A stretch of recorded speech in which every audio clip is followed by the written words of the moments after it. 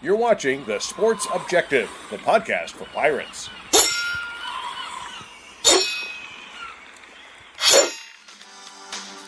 You're listening to Absolute Empowerment with Coach Jeff Connors on The Sports Objective. Join Coach C, a USA Strength and Conditioning Hall of Famer, every Monday night as he and a variety of guests, including former players, former and current coaches, pastors, and others will discuss relevant issues in coaching today's athlete, with the goal of equipping the athlete and those coaching them with the physical, mental, and spiritual armor necessary to live their best life. Here's Coach Connors. Welcome to Absolute Empowerment with Jeff Connors.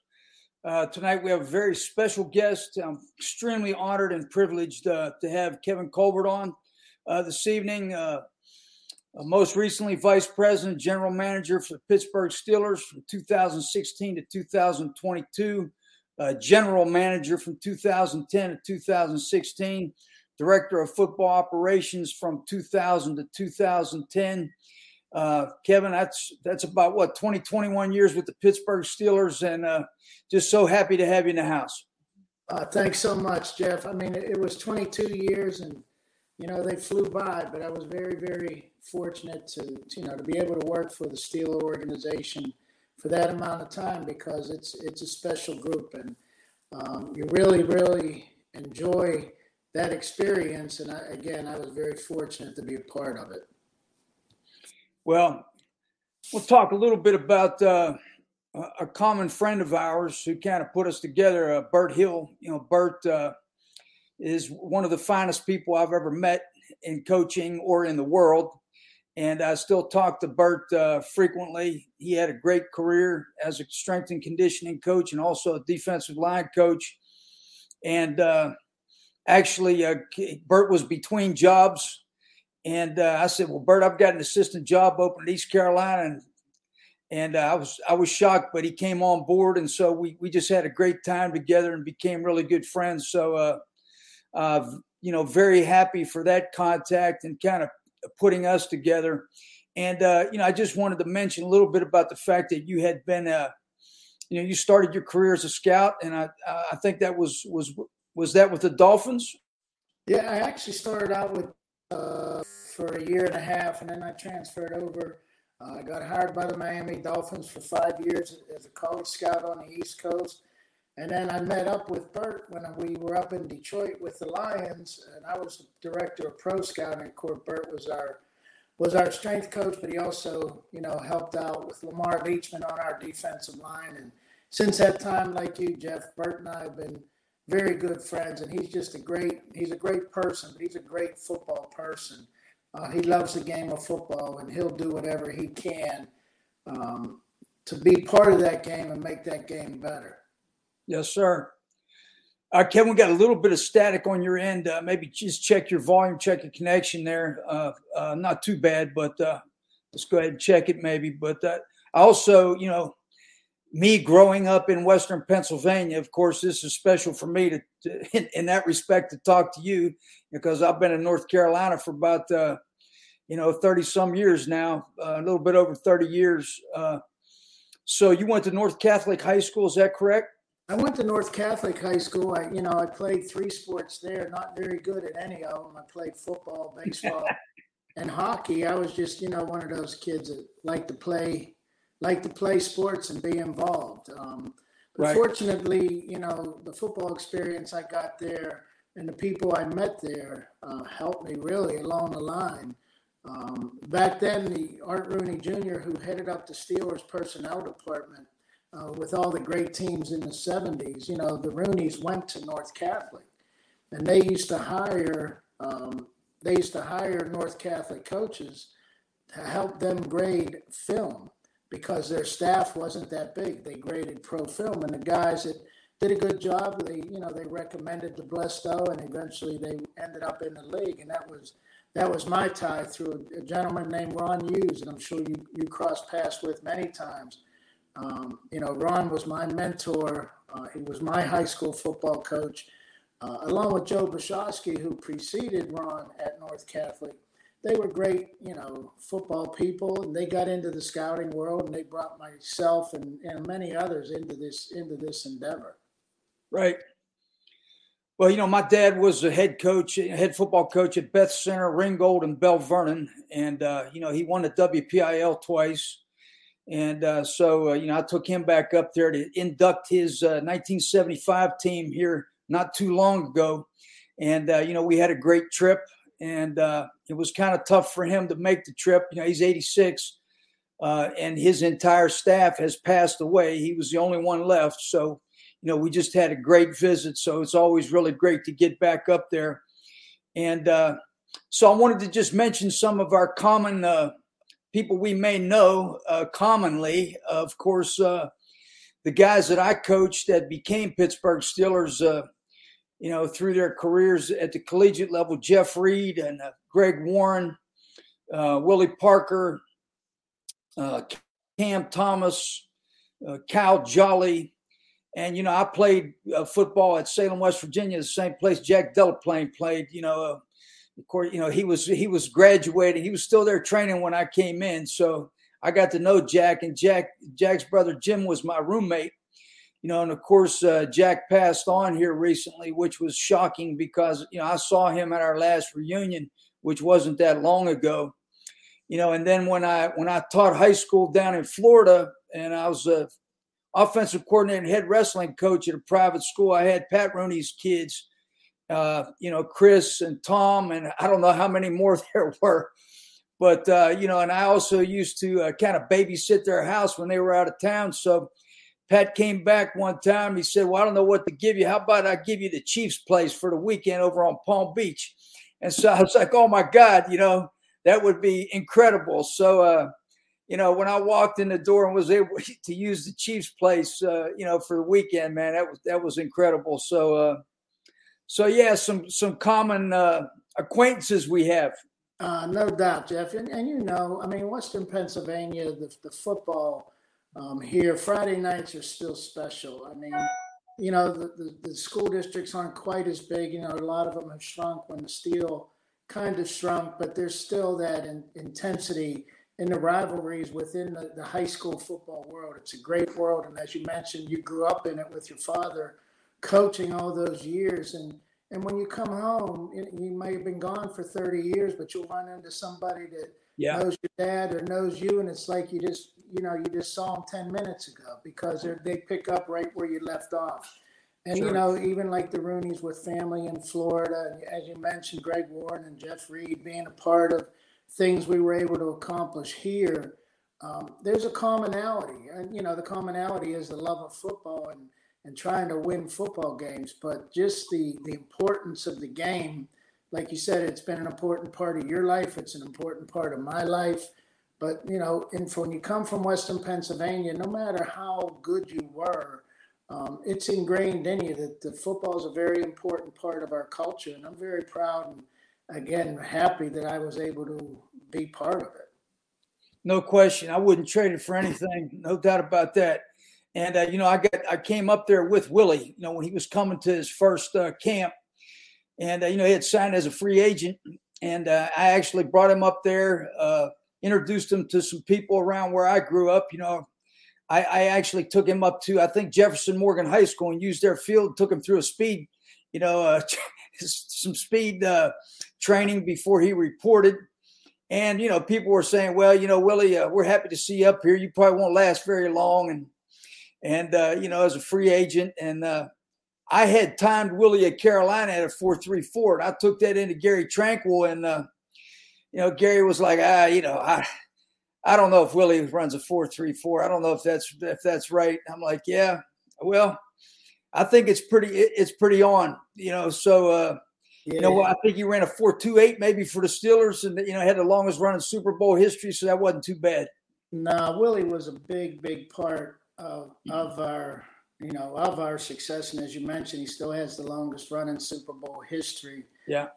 But when we signed Willie as a free agent, one of the first times I met him, he said, well, I'm going to make pro ball. And I was like, yeah, okay, you're going to make the team. He goes, no.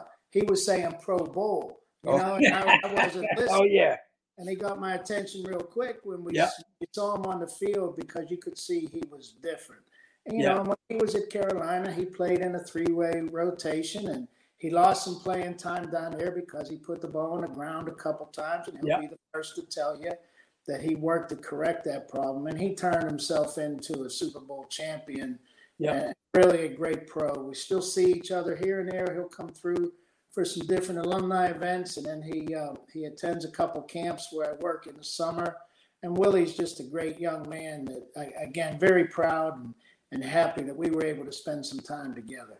No question. When he'd come home in the summer, he'd come in the morning, run 16 110s with one group, come back in the afternoon, run 16 110s with another group, and then, run with the sled in the sand, with sprints in the sand with the sled. So, he worked really hard. I was really proud of him also. So great stuff.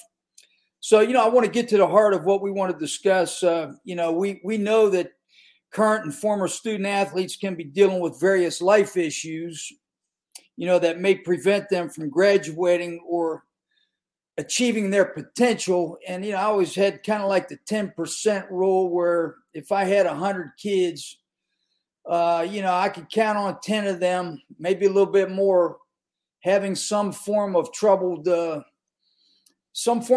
their lives, something they were dealing with, something that was keeping them back from their, reaching their potential. And, a lot of times, these kids had multiple problems. A lot of times they'd get involved with, smoking marijuana, testing positive for marijuana several times. Of course, I saw a lot of kids go by the wayside there. I guess we can also say that in addition, some other issues may impact a professional athlete during a career or post-career as well. And the one glaring thing that stands out to me there, which kind of started in Pittsburgh, is looking at the physical issues, was Mike Webster. And, the whole back and forth thing with the research and, Roger Goodell ended up, in front of Congress and, talking about CTE and how much it existed, whether it was, truly an issue. And, of course, drastically affecting Mike Webster's mental health. But, can you talk about that a little bit? Yeah, I mean, Jeff, and you've been a part of this great game as I have, and there's obviously issues that can happen and can occur with it. I've found some career-ending injuries. We saw young Damar Hamlin go down and, almost lose his life in a simple kind of standard tackle. And, we all understand that there can be injuries that can and will occur in our sport.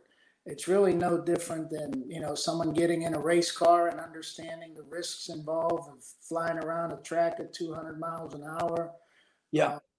But what I always stress to young folks and to their parents, I said, look, you're going to give your kid a set of car keys at age 16 and not think twice about it. Sure, there's risk involved in playing sports and playing football. The CTE issue, nobody really knows what it is until after maybe a person passes away, and obviously then it's too late.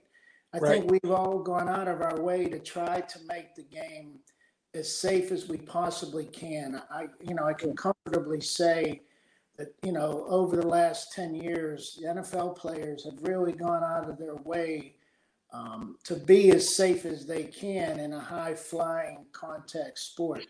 Right. I think it's a very respectable game right now. And, very few cheap shots. Are there cheap shots? Sure. In a given game, something will happen that we're not proud of.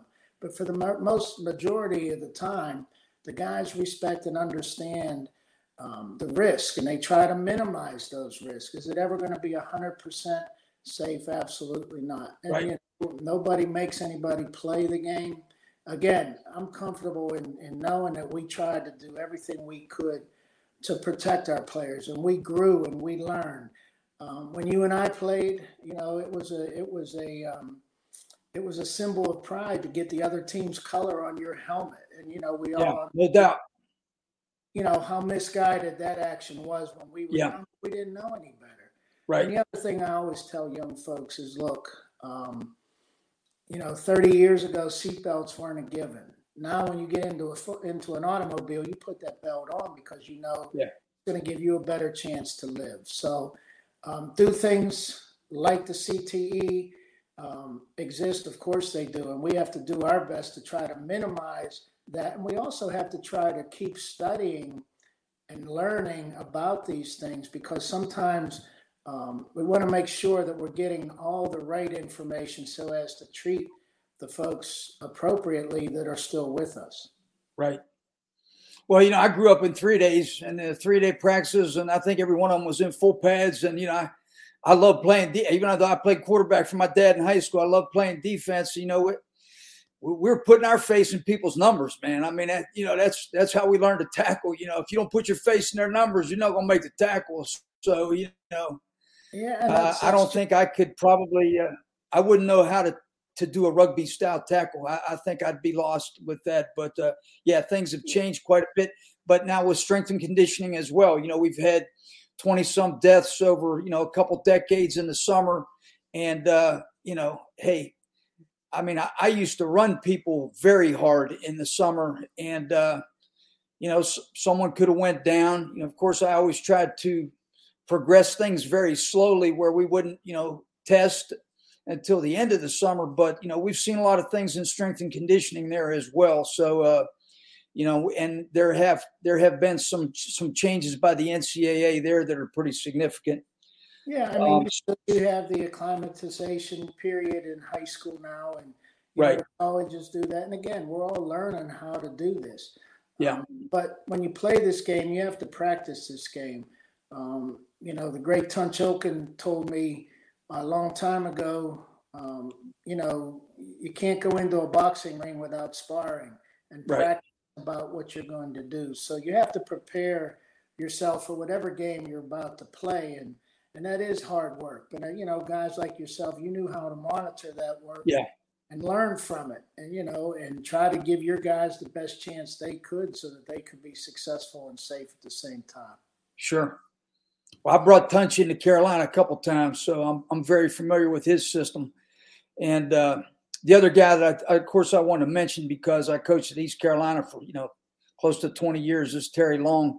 And, that was tragic as well. But, Terry had called me and wanted to come and be an assistant coach at ECU at one point after his career. And our AD, of course, turned it down, which I did not agree with at the time. And I think it could have helped him. But certainly remember Terry Long. He was an incredible, individual. And I didn't get to coach him during his career at ECU. I came there after that, but I definitely followed him. And when I came up and visited Walt Evans one time at your camp, Terry was going one-on-one with somebody, and I think he picked him up over his head and slammed him. But he was tough, man. Yeah, I never got to meet Terry. We spoke a couple of times when I first got to Pittsburgh in the early 2000s, but we never got to meet, and he was a great player for the Steelers. And unfortunately, we lost him at a young age. Yeah. Well, I'm going to kind of give you my mission statement. And then, I want to talk a little bit about what you're doing, of course. I want to talk a lot about what you're doing. But, I've endeavored to start a website called armoredlife.org, and put together this podcast to provide perspective and possible solutions to an array of challenges common to athletes. Also been talking to many highly successful people in coaching, pastors who were former players that I coached, and mental health professionals as well on the podcast to provide testimony and roadmaps to success and strategies to combat these common issues. So would you please explain, what you have organized along these same lines to provide, networking and valuable information to former Steelers? Yeah, Jeff, what we did, back in May, we began a program. It's called Lend a Hand. And what it's designed to do, it's designed to help, Steeler alumni transition into life after football. As you mentioned, you deal with several of your former student athletes that have gone on to whatever careers. Maybe they played football after their college days, and maybe they didn't. Maybe they got their degrees. Maybe they didn't. Maybe they had success. Maybe they didn't. Maybe they're having issues. Maybe they're not. And we're trying to be someone for everybody, and it's really kind of a support type system. Our players, after their careers are over, they still have certain amount of benefits that's available to them. And all we're trying to do is help them navigate through what is available to them. We build a website that sorts everything out by their years of service and specific issues that they might be wanting to find out more about, because it's very confusing, overwhelming at sometimes. Dial the 800 number and, wait in line for 6 hours or something along those lines. But, what we're also trying to do is just be somebody that player can talk to, that former player can talk to. Again, they're not contractually tied to the Steelers, but they're always going to be a Pittsburgh Steeler, whether they were here for 2 weeks on the practice squad or 6 Super Bowls. It doesn't matter. They were part of us. And really, we started this pre-COVID when I was still active as the GM, just because you were hearing about alums. And we kind of got together and we had a meeting, as you mentioned. Greg Warren sat in on that first meeting because he was still living in Pittsburgh. And we kicked it around a little bit, and then the season started, and I started traveling, and we lost track, and we didn't follow up enough. And then COVID hit, and as everybody knows, the world kind of went away for a few years. But, when I retired, this was something that I wanted to do, just to be able to give back to the guys that helped you in your career. And I'm sure you're doing the same thing. What we do, we have a Zoom meeting once a month, and we have different presenters. We've had presentations on mental health. We've had presentations on media opportunities. We've had presentations on professional opportunities within the health industry. Our upcoming presentation is going to deal with wills and living trust. Even if a player has one, do they have the right one? Does it need to be upgraded? Are they covered for the unfortunate event that, somebody passes on? As you mentioned, Jack Delaplane, nobody was expecting that. Right. We lost the great Franco Harris. And, it was a reminder to us that life's fragile. And, everything we can do to prevent those types of situations, nobody knows when and if we're going to pass on. And that's why we're going to do this endeavor on the wills and the living trust. So once a month we'll get on and we'll make a presentation. We have questions and answers. And then we, the administrative types, we get off the call and we turn it over to the players to have the locker room back, where they don't have to worry about upsetting me or saying something that I might not want to hear. You just, you know what it's like when you have a locker room. You know when you can go in there, and you know when you need to get out, and just let the guys talk. Because as much as we might want to try to help a player, they're going to help themselves, and they're going to trust each other, be it buying a house, family issues, finances, health issues. When one player tells another one, they're going to believe it. And so we'd like to give them the last 20 minutes of the meeting just to kick it around a little bit. So we've been averaging about 20 to 25 per meeting. I want to get it up to 50. Again, it's growing. It's a little hard because everybody's all around the country, but the purpose of it, the single purpose of it is, to lend a hand and to try to help each other. And we, our mission statement was based on, the life of Mr. Dan Rooney, who, that was his mission. Again, he wanted to win Super Bowls. There's no question about that. But again, the Rooney family was always out front trying to do things the right way. And that's all we're trying to do with this program. Gotcha. Well, I was always concerned, and I guess I always valued very much, like the military does, the human dimension, because the military talks about the human dimension being the chief incalculable. And, a lot of times it's a difference between victory and defeat. So, I was always looking for strengths or shortcomings or shortfalls in three things. And, I mentioned this on the last podcast, and those were character, consistency, and peculiarities. And so, of course, a little bit different for me when I was, because we're talking about working with collegiate athletes. And of course, what we're trying to get them to do is to graduate and then, get through their collegiate career. And of course, go from there and have some success in either a career with athletics or whatever they're going to endeavor to do. But saw a lot of common issues. But, like with NFL players, for instance, probably some of the same issues. But when we go through the list of issues that they may have been experiencing during their career and possibly after their career, what comes to mind with me is, marriage and relationships, possibly having an ego issue, not doing well with being coachable, money, possibly gambling, substance abuse, of course, self-worth if they don't feel like they're getting playing time and a sense of purpose, or after, of course, their career, their self-worth. Of course, we mentioned the concussion syndrome, and then I guess just general health.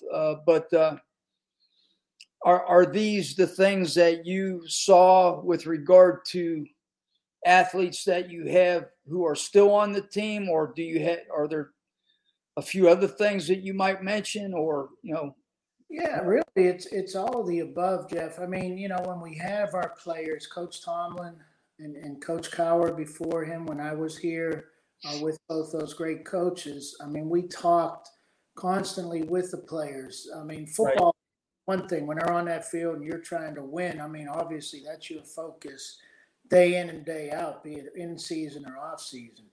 But, it's that person under the helmet. If that person inside the helmet isn't in a great state of mind, be it mental health, family, whatever, they're not going to give you what they can on the field.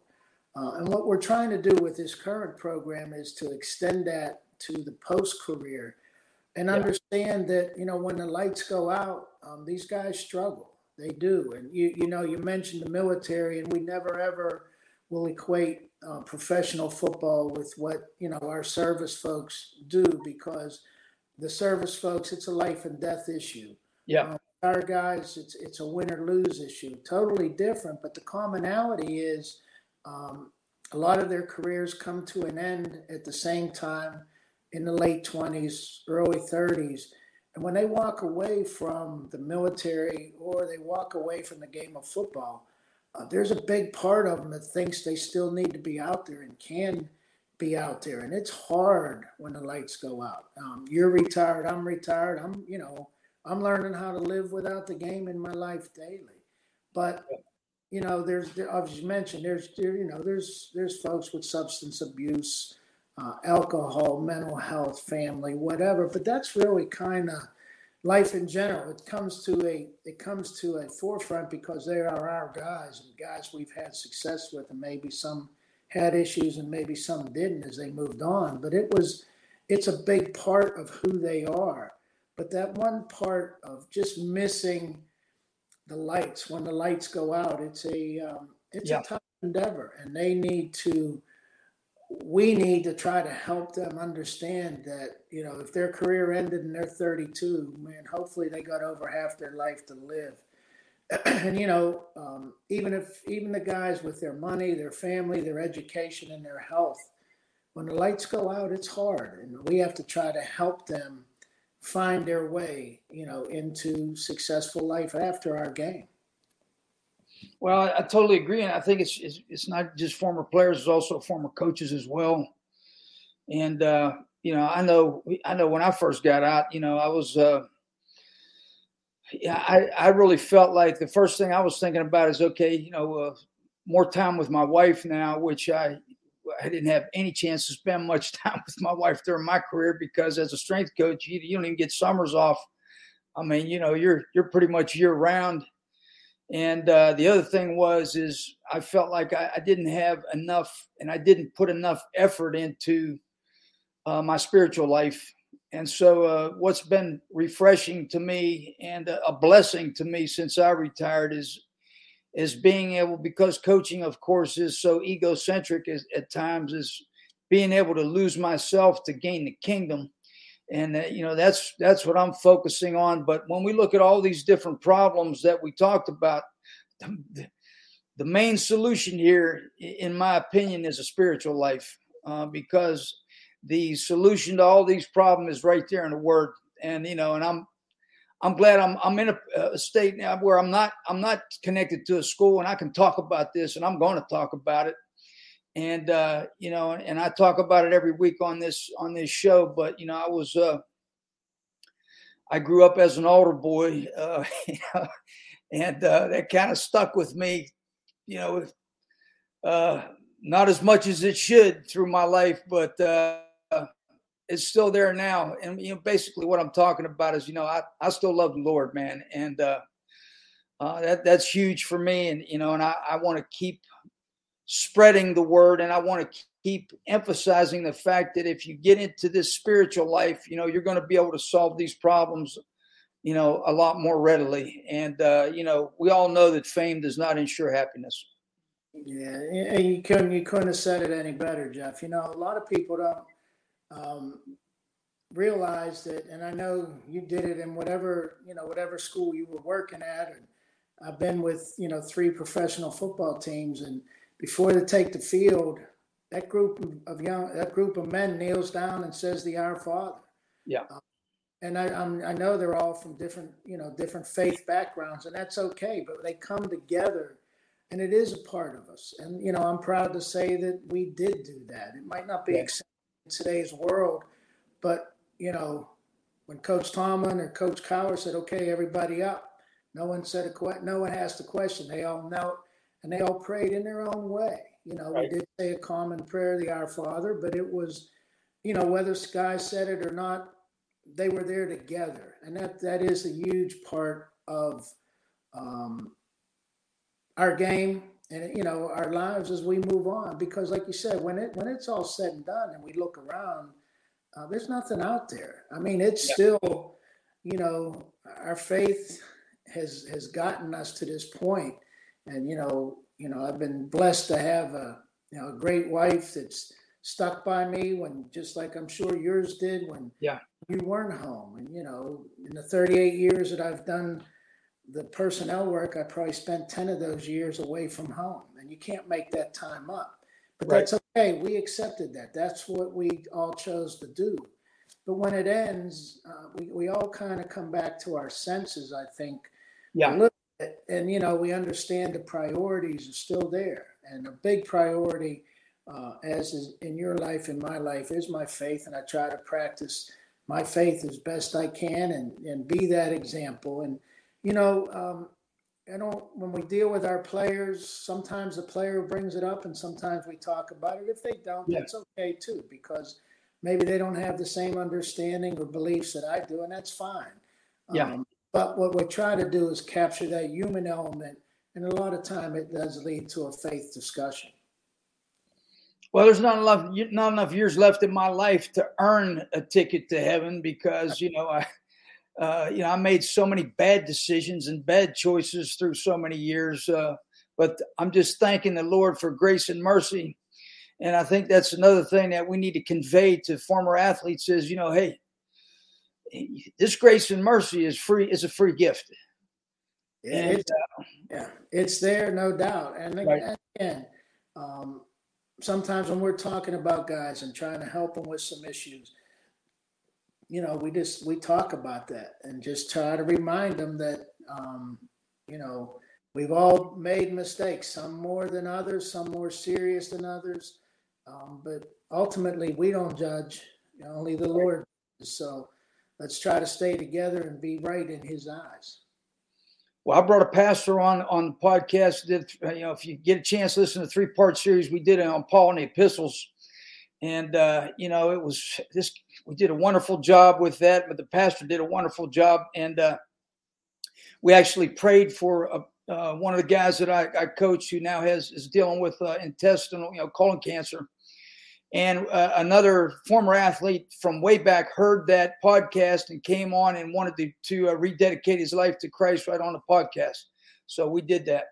And those are the types of things that I'm hungry to do. And I'm just looking for opportunities, man. So, well, that's a true blessing right there, because you don't know. And, sometimes you say some things and do some things, and then someone will come up to you. Hey, I saw you 10 years ago. I heard you speak, or I saw you at a school we visited together, and some of the things you told me, we still practice. And I was like, oh, okay. I was just, trying to do what we normally do, and I think Mr. Rooney taught us that. He always said, do what's right. And I would say, well, how do I know what's right, Mr. Rooney? And he would quickly respond, if I have to tell you what's right, then you shouldn't be in the spot you're in. And that was just a simple reminder. And, again, growing up and professionally around those folks and watching how he lived his life, and as you mentioned, the Chief, how they lived their lives, they were certainly great examples. And I think it's our job to pass that same kind of example on to somebody else. Absolutely. I wanted to ask you about the positions that have now evolved in the NFL called player development. And, when I graduated from my career, I was like, man, I don't know what those positions are, but I think I'd love to have one of those, because it seems like, they are doing whatever they need to do to help these guys, navigate. And so, who pioneered this? Who was like the first team, and what do these guys do? That came into play really in the, I want to say the mid-'90s. The NFL started with called player programs back then. And they made each team have a player programs coordinator. And his purpose or her purpose or their purpose was to set out and try to help guys with the off-field life and the problems that were going to exist. And I think it's a great chapter. All too often those types of things don't get talked about. But each team does have a person. They have a department that tries to help and guide these guys through these different life challenging aspects that are going to come up with being a professional athlete. And, we always would try to sit down. Once a player made our team, we would bring in his parents or, whoever was the person in their life and sit down and explain to them what their son was about to enter into. And not about what the on the field stuff, it was the off the field stuff. $1 million ain't $1 million. It's a lot of money, but it's $600,000, which is still a lot of money. Yeah. But it's not what it may appear to be. And we just talk them through different life issues and try to help them. Because again, if they're not right in their life, they're not going to help you win football games. Right. No doubt. Well, over 30 years, 32 years, I think those 32 years, I had scouts come in and talk to me, every year, many, many times about the athletes. And, of course, my whole thing with our guys was like, look, I'm not going to lie about you. Whatever these guys ask me, I'm going to tell them exactly the truth. And, you need to know what we're going to talk about. So just mentioning the things that stand out in my mind that were asked of me, by many, many scouts were self-discipline, work ethic, leadership. Did they have any off-the-field issues? Did they have any children in their life that they have to support? Sometimes we talk about fatherlessness, those types of things, coachability,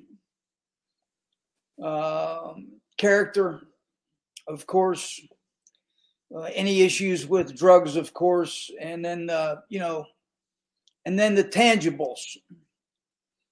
And so asking you as a GM, what were the intangibles, I guess, that I've mentioned, or maybe some others that were most important to you as a general manager?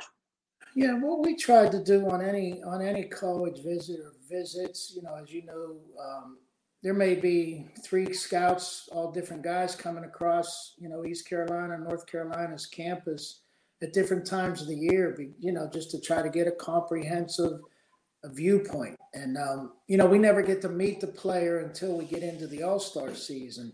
So we have to rely on folks that can and will try to help us, try to get a feel for this player. But it used to get distorted with all the information it would get. And a few years back, toward the end of my career with the Steelers, we boiled it down to 4 areas. I want to know personal information, character, family, so on and so forth. I want to know their academic situation because even though they may not be great students, do they work at it? Yeah. Not everybody's going to be a 4.0. We get that. But does that 2.5, does he get the necessary help? Because that's going to be an indication about how he will, be able to perform in our game. We always try to figure out the football character, as you said, some of the tangible stuff. Give me some weightlifting information. Give me some practice habits, opinions. Give me some team aspect of that player. I often told players when I go to a game, I'm watching the sidelines as much as I'm watching the field because I want to see how you react when you throw an interception, when you make a big catch, when you make the sack. I want to see how you're talking to your coaches on the sideline, how you're talking to your teammates. That was a very, very important part of it, that football character. And then we try to get into any off-field type of issues. Yeah. That really, in the later years with the internet, most of that stuff became common, public information. And really, I never like to put people who weren't responsible for that in a place where I would ask them those types of questions because a lot of it's protected information we're not supposed to ask about anyway. Right. But a lot of it is common knowledge because it's public information. But, is there something off the field that we have to be aware of? Be it the type of people this player may hang out with, so on and so forth. So we just built that resume, that background resume over not only one visit, but as many as we could. And then we'd sit down and talk to the player themselves when we had access to them after their seasons were over. Yeah. Well, the biggest thing, hey, I went to college and played football in the 70s. And of course, marijuana was everywhere there. I mean, even back that far back, I saw some people using it every day, guys that were on our team, whatever. So, you had that controversy that went back even that far as does this hurt you? I don't even know if anybody thought that it would help you. Actually, some people think it helps you now, of course. But that was the biggest thing that I saw through my coaching career is so many guys that lost their scholarship, that were no longer on the team because they kept testing positive for using marijuana. And, so what's the deal now in the league? I know that there's testing like every week, right? Oh yeah, the players are still subject to testing. It's not weekly unless they unfortunately maybe do test positive. Right. But there is testing. Obviously, it's not as stringent as it used to be. I'm not even current with what they do since I've left. Right. But in any sport, in any in any walk of life, there's rules. Right. Be it some are maybe have changed over time, and we have to stay current with the rules, and we have to stay within the rules, whatever they are, because again, we always viewed playing as a privilege. Working in the NFL, we were subject to the same types of rules, and we understood that, and you understand and accept that as part of your life. So whatever rules are in place, be it for drugs, alcohol, personal behavior, the personal conduct policy, we're all subject to the same deal. So again, we never tried to ask somebody else to be beyond what was expected of ourselves. Yeah. I mean, I literally, I mean, I always believe that, marijuana can do absolutely nothing for you to make you a better athlete. And I still believe that. So, I mean, I felt bad for the guys that went by the wayside, but at the same time, they knew, what the consequence was. So, some schools had different rules than others in-house. So that got to be a little bit confusing at times,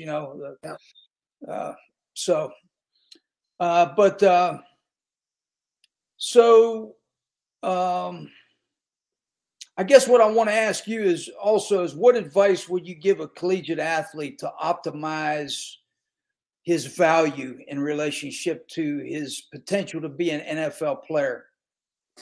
Well, you know what? I always advise the guys, look, do what you can for your current team, whatever level of college football you're playing. Put everything you can into making your team successful. And then by doing that, you're going to make yourself, as good as you can be. And hopefully there's some attributes in there that might be identifiable as, hey, this guy could be an NFL player. I don't believe, and I don't like when people go in with the purpose of, I'm going to be an NFL player and I'm going to do it at the expense of my team. I don't endorse that. I don't like it. And it really, sometimes in trying to be an individual, you lose sight of the team and you hurt the individual. And it sounds cliche-ish, and that's okay, because I believe that. You go in and you try to help your team be the best they can be. And a lot of times when you do that, the personnel people that are watching you, like I said, I'm watching that sideline and who's helping his team win. And because I want that guy on my team when it's time to make a selection. So do what you can for your team and make yourself the best individual for your team's purpose. And a lot of times it's going to end up being a positive result that could end up into a professional career. Yeah, you have to be unselfish. I mean, that's huge. Be a team player for sure. There's a kid that comes to mind to me right now that that kind of contacted me and do a little bit of speed work with. This kid had played quarterback here at East Carolina the last, I don't know how many years now. It seems like about 8 years he's been here, but definitely one of the most unselfish people that I've ever seen in relationship to, his commitment to the team, his toughness, and so forth. And, really a pleasure to be able to still see kids like that really are giving it up for the team. And somebody also comes to mind that I came across, who ended up being my kind of part-time assistant in the weight room for a while, is Jerry Osowski, and, Carolina. And I don't know how he fell into that duty back then, but how's Jerry doing? Jerry's okay. He's no longer with the team. Okay. But Jerry was a great teammate when we worked together. Yeah. Jerry loved the game of football, and he made himself into a great, NFL player. And honestly, Jerry probably when in college, he probably weighed 220 pounds. And, he's playing a big man's game. And, he wasn't the fastest, but Jerry was very smart and he was very tough and he gave everything he can. And when he coached with us, he did the same types of things. I mean, Jerry was a very cerebral, been there, done that. Hey, look, this is what you probably need to do, because if you don't, it's not going to be a good result. And when Jerry spoke that, he was talking from experience. And, I respected and loved Jerry O for what, the way he lived that game, because it was a huge part of his life. Right. No, I really enjoyed getting to know Jerry. What a great guy. And, what a prime example of overachievement to the rest of the world, through toughness. Oh, yeah. And to get into the game, I mean, he wasn't a strength coach by trade, but that was his avenue in. And I'm sure when you did have him, he gave you everything he had in that endeavor. And then, of course, he moved on into, coaching on the field. But Jerry took pride in everything he did. Yeah. Well, Jerry would ride his bike through traffic every day. And he still does. Yeah. Well, tell me what you think makes a great scout. I think a great scout, like I mentioned, I think we can all identify football talent. We can watch a game, we can watch practice, we can watch film. To me, that's not the hard part. The hard part is trying to figure out what's inside the helmet and what's inside that jersey. Because honestly, the mistakes that I made in my scouting career is when I misjudged the hearts and the smarts. And those parts are hard to figure out because you can't measure them. I can time a 40. I can get how many times a guy bench presses, but I can't measure his heart and his smarts. And those are two huge parts of the game, and it's a huge part of what we try to identify. And that's, you got to constantly work at it and trust what you're seeing and feeling about a player. Right. Well, and you also had a Dan Rooney scout, correct? Oh, yeah. Dan's still there. Give Dan credit for that Willie Parker, because Dan had actually known Willie from Dan was coaching. I forget the name of the high school. Dan's school played against Willie, and he knew Willie in high school. And, of course, when he moved on into his career at Carolina, Dan had a leg up on everybody. So Willie Parker is definitely Dan's find. Well, I really miss Dan the scout because he'd always bring me Steeler gear, and I miss that Steeler gear. So if you see him, tell him he needs to make up about 4 years now and send me some gear. There you go. Perfect. So kind of a question for you here. How frequently were you forced to release people for sheer discipline and behavioral issues? Was that common? Was it not common? Was it not common because of the way Steelers handled things? How often did you see those situations? Situations would pop up from time to time. Sometimes it became a league issue, and we had no choice. And sometimes it was an internal issue that we tried to manage within. Right. But again, we were subject to all the rules of the NFL. Right. Rules on suspensions, so on and so forth. But again, anytime, if somebody did get outside the lines, we tried to help them get back inside the lines and find their way. And again, I think we're both trying to do that even beyond what it was, because back then those players were probably helping you win some games. Sure. Try to help them, find their way in the next phase of life. Sure. It's interesting to me, in relationship to some of the coaches that I know, of course, that have been into the league and some of the stories they've told. And, it seems like some organizations are a little bit more effective there maybe than others, but I think winning and losing has a big part of that also. You start losing games, a lot of things happen. So, They do, but again, again, being part of the Steelers for 22 years and reflecting on what Mr. Rooney taught us, right. Do things the right way. And, understand now we want to win Super Bowls, and we're going to try to win Super Bowls, but we're going to do it within the rules and trying to be good people while doing so. Well, I always observed and thought that, the ownership, the coaches of the Pittsburgh Steelers always treated people right. And the players that I got to know, always talked about how people treated each other right within the team as well. So, I tip my hat to the Pittsburgh Steelers where that's concerned. And I'm sure a lot of that had to do with you.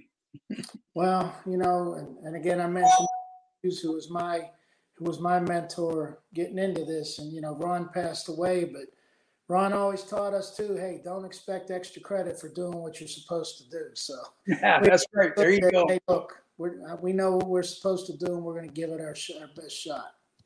Yeah, great stuff. Now, have you considered the possibility of touring the country possibly, and maybe some of the major college programs and speaking to these issues? You know what, Jeff? Really, we just kind of, my wife and I, we sat back and took a year away from the game. We didn't. I didn't scout anybody. Would watch games on TV because, fortunately, my wife's a great football fan as well. But we didn't delve into too much just because we wanted to sit back and let life come to us for a while. So as we move on, again, doing what I'm doing with the former players is great. I'll still visit, practice once a week just to, show my face and help out where I can. If Coach or, our new GM, Omar Khan, has a question, I can be there for him. But right now we're just living life, and we're very fortunate. We have our health. We have 6 beautiful grandchildren that we get to spend time with. And as you mentioned, we're finding life after the game, and where it leads, none of us know. We're just kind of taking it one phase at a time and enjoying it while we can. Yep, had a grandbaby at my house today. My son just had a little baby girl, and it was wonderful. Congrats. Yeah, this is his first one. It's it was just wonderful. So one more question, because we just got a few more minutes, but tell me what you love about Pittsburgh. You know what? As I mentioned before, Jeff, I mean, and you knew it, you know it too, because you live it. We both still have our Pittsburgh accents. You know what I mean? Oh, yeah. I could travel around the country. I remember the first time I met you, I said, all right, what part of Pittsburgh are you from? Because we have a distinct accent. But it's a common, it's just a common good area. It really is. And you can't explain it if you're not from here. Right. And again, the sports are such a huge part of it. I was at a high school basketball game last night because it's high school basketball playoff. And I was with an old coach, Matt Furjanic, who I, was fortunate enough to work with at Robert Morris College. So sports are such a big part of this fabric. The work ethic that we all kind of grew up under is such a big part of this fabric. The faith-based, Pittsburgh's a very faith-based community. No doubt. Wow. So I just think it's just that you and I know each other, whether we know each other or not. You know what I mean? That first time we met, we could talk about, whatever, because we have that commonality of being from this area, and it's a great area, and I'm very proud to be from here, and we enjoyed living here to this day, and it's a special place. It really is. After I get off this call tonight, I'm going to be watching the Penguins because that's hockey season. It's getting near the playoffs. So it is. It's fun, but it's Pittsburgh. And again, I don't know if we can define it, but it's a special place, and fortunate to be part of it. Well, my best friends in the world are from back home, all the way back to high school, and our friendship has been very strong. And, it's because of that blue collar mentality. And, it's just, hey, let me tell you something, man. It was tough for me to leave Grandma. It was tough for me to leave my family, go somewhere else in the country and coach. And, there's a lot of folks that don't want to leave the area, but I was happy to leave the cold. I'll admit that. I had no desire to go back to the cold, but and you know what? I mean, that's a big part. I mean, you mentioned the family, and we all had Sunday dinners at 1:00. Oh yeah, or usually 12:30 because the Steelers were playing at 1. That's right. But we had that commonality, and even though a lot of folks had to leave Pittsburgh when the mills start shutting down, they had to leave to find work. Yeah, that's a big part of why we have Steeler fans all around the country. But again, it's just that identification of this area and the standards and qualities that were part of living here. They don't leave you.